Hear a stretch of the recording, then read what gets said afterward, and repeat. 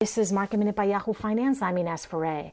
The markets ended mixed today, but well off their session lows, with the Dow ending flat, the S&P ending up more than 0.1%, the Nasdaq ending down about 0.5%. Some of the big cap names that had been under pressure in the morning flipped into green territory in the afternoon.